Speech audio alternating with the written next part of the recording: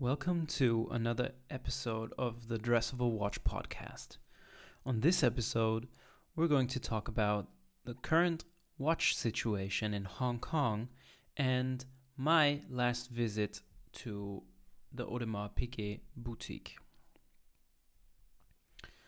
So, as many of you might have already heard or seen in the news, there's turmoil going on in Hong Kong for quite some time now, and this also has a quite significant impact on the watch industry.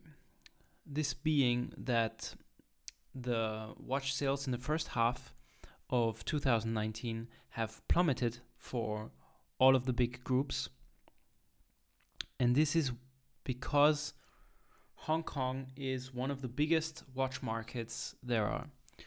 Chinese tourists come to Hong Kong specifically to buy their jewelry, buy their watches, buy their luxury. It's been the luxury hub for quite some time now. Recent political and situation in Hong Kong has caused sales to decline, of course. So exports haven't been that high anymore, and sales have plummeted basically for all of the big Swiss watch brands.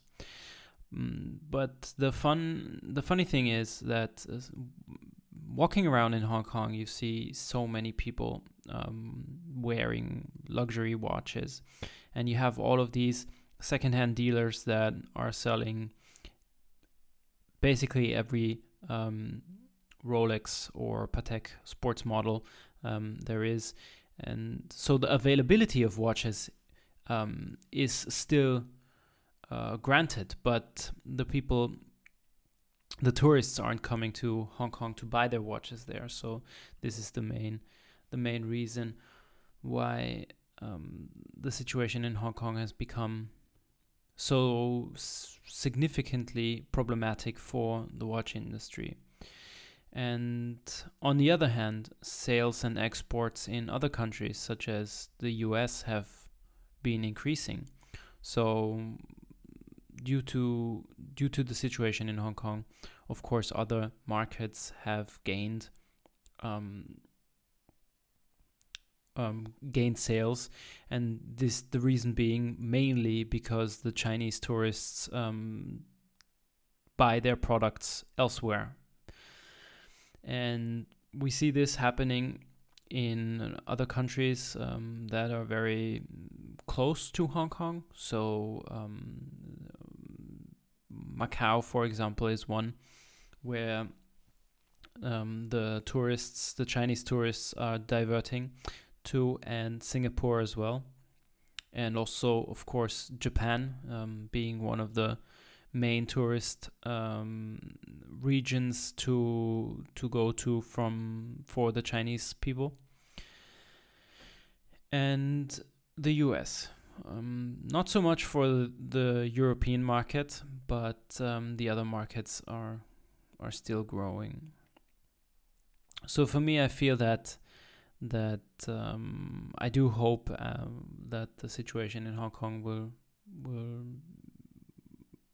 become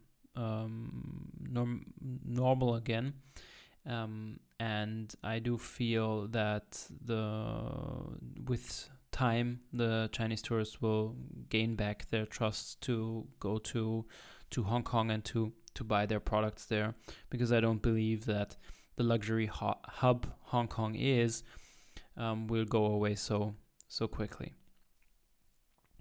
And then fading into my recent visit to Hong Kong, I had the chance to visit the Audemars Piguet boutique, and I was able to check out some of their watches, and I was quite impressed because I had the opportunity to look at the 1149, the code 1159, and I was stunned by how fantastic the case is made, and there was so much hate going on and so much criticism during the SIHH that I do feel was not really necessary, because the watch itself, the case, the glass is very significant and is very, very nicely crafted. They could, of course, have done a better job or distinguishing themselves with the basic entry-level dials, but I do feel that the more complex models have a very nice dial as well, and the watch does feel very comfortable on the wrist.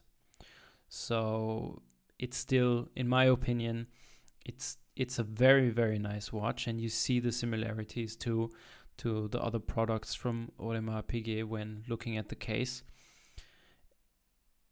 And even though I was wearing the rose gold version, I did feel that it was lighter than expected, and although I have a relatively small wrist, the watch felt very, very nicely on the wrist as well.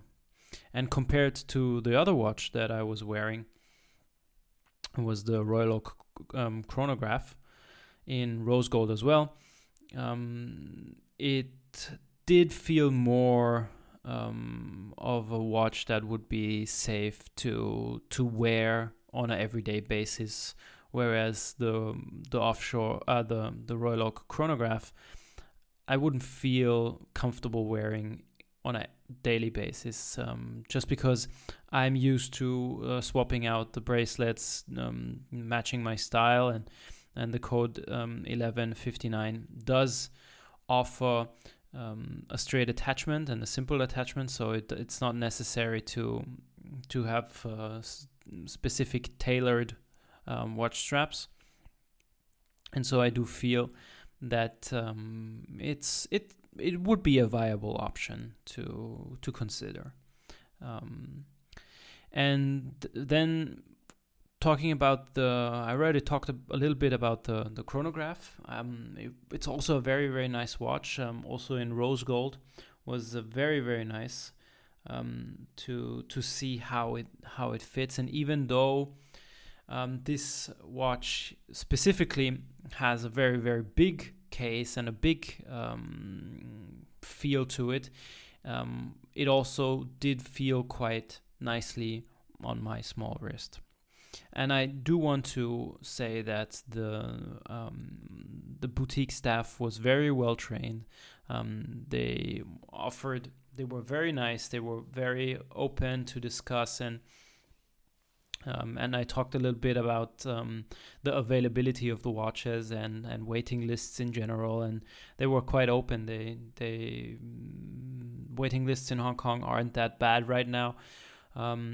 They are more than welcome to open up spaces for new people. So talking about the newest addition to the Royal Oak, the 15500, the salesperson told me that the current wait would be something around 6 months to a year. So I do feel that that's quite okay, versus, of course, if you want to watch right from the start, it might be a considerable amount of time you would need to wait to wear the watch, basically, or to have it in your hand. And I also need to say that I was looking forward to trying on one of the basic steel Royal Oaks and the Royal Oak Offshore Diver. They did not have any of these two models in their store, so that's why I was trying on the chronograph. This was quite unfortunate because I really wanted to see how it feels and how it would look like, but in terms of that, I feel that I will need to schedule a different appointment the next time I come visit. Yeah, so we've come to an end of this week's podcast. I'd like to thank you for listening, and if you would like, you're more than welcome to check out my website at dressofatwatch.com, or check out my other social pages at Dress of a Watch. Thanks again. Hope to see you soon. Bye.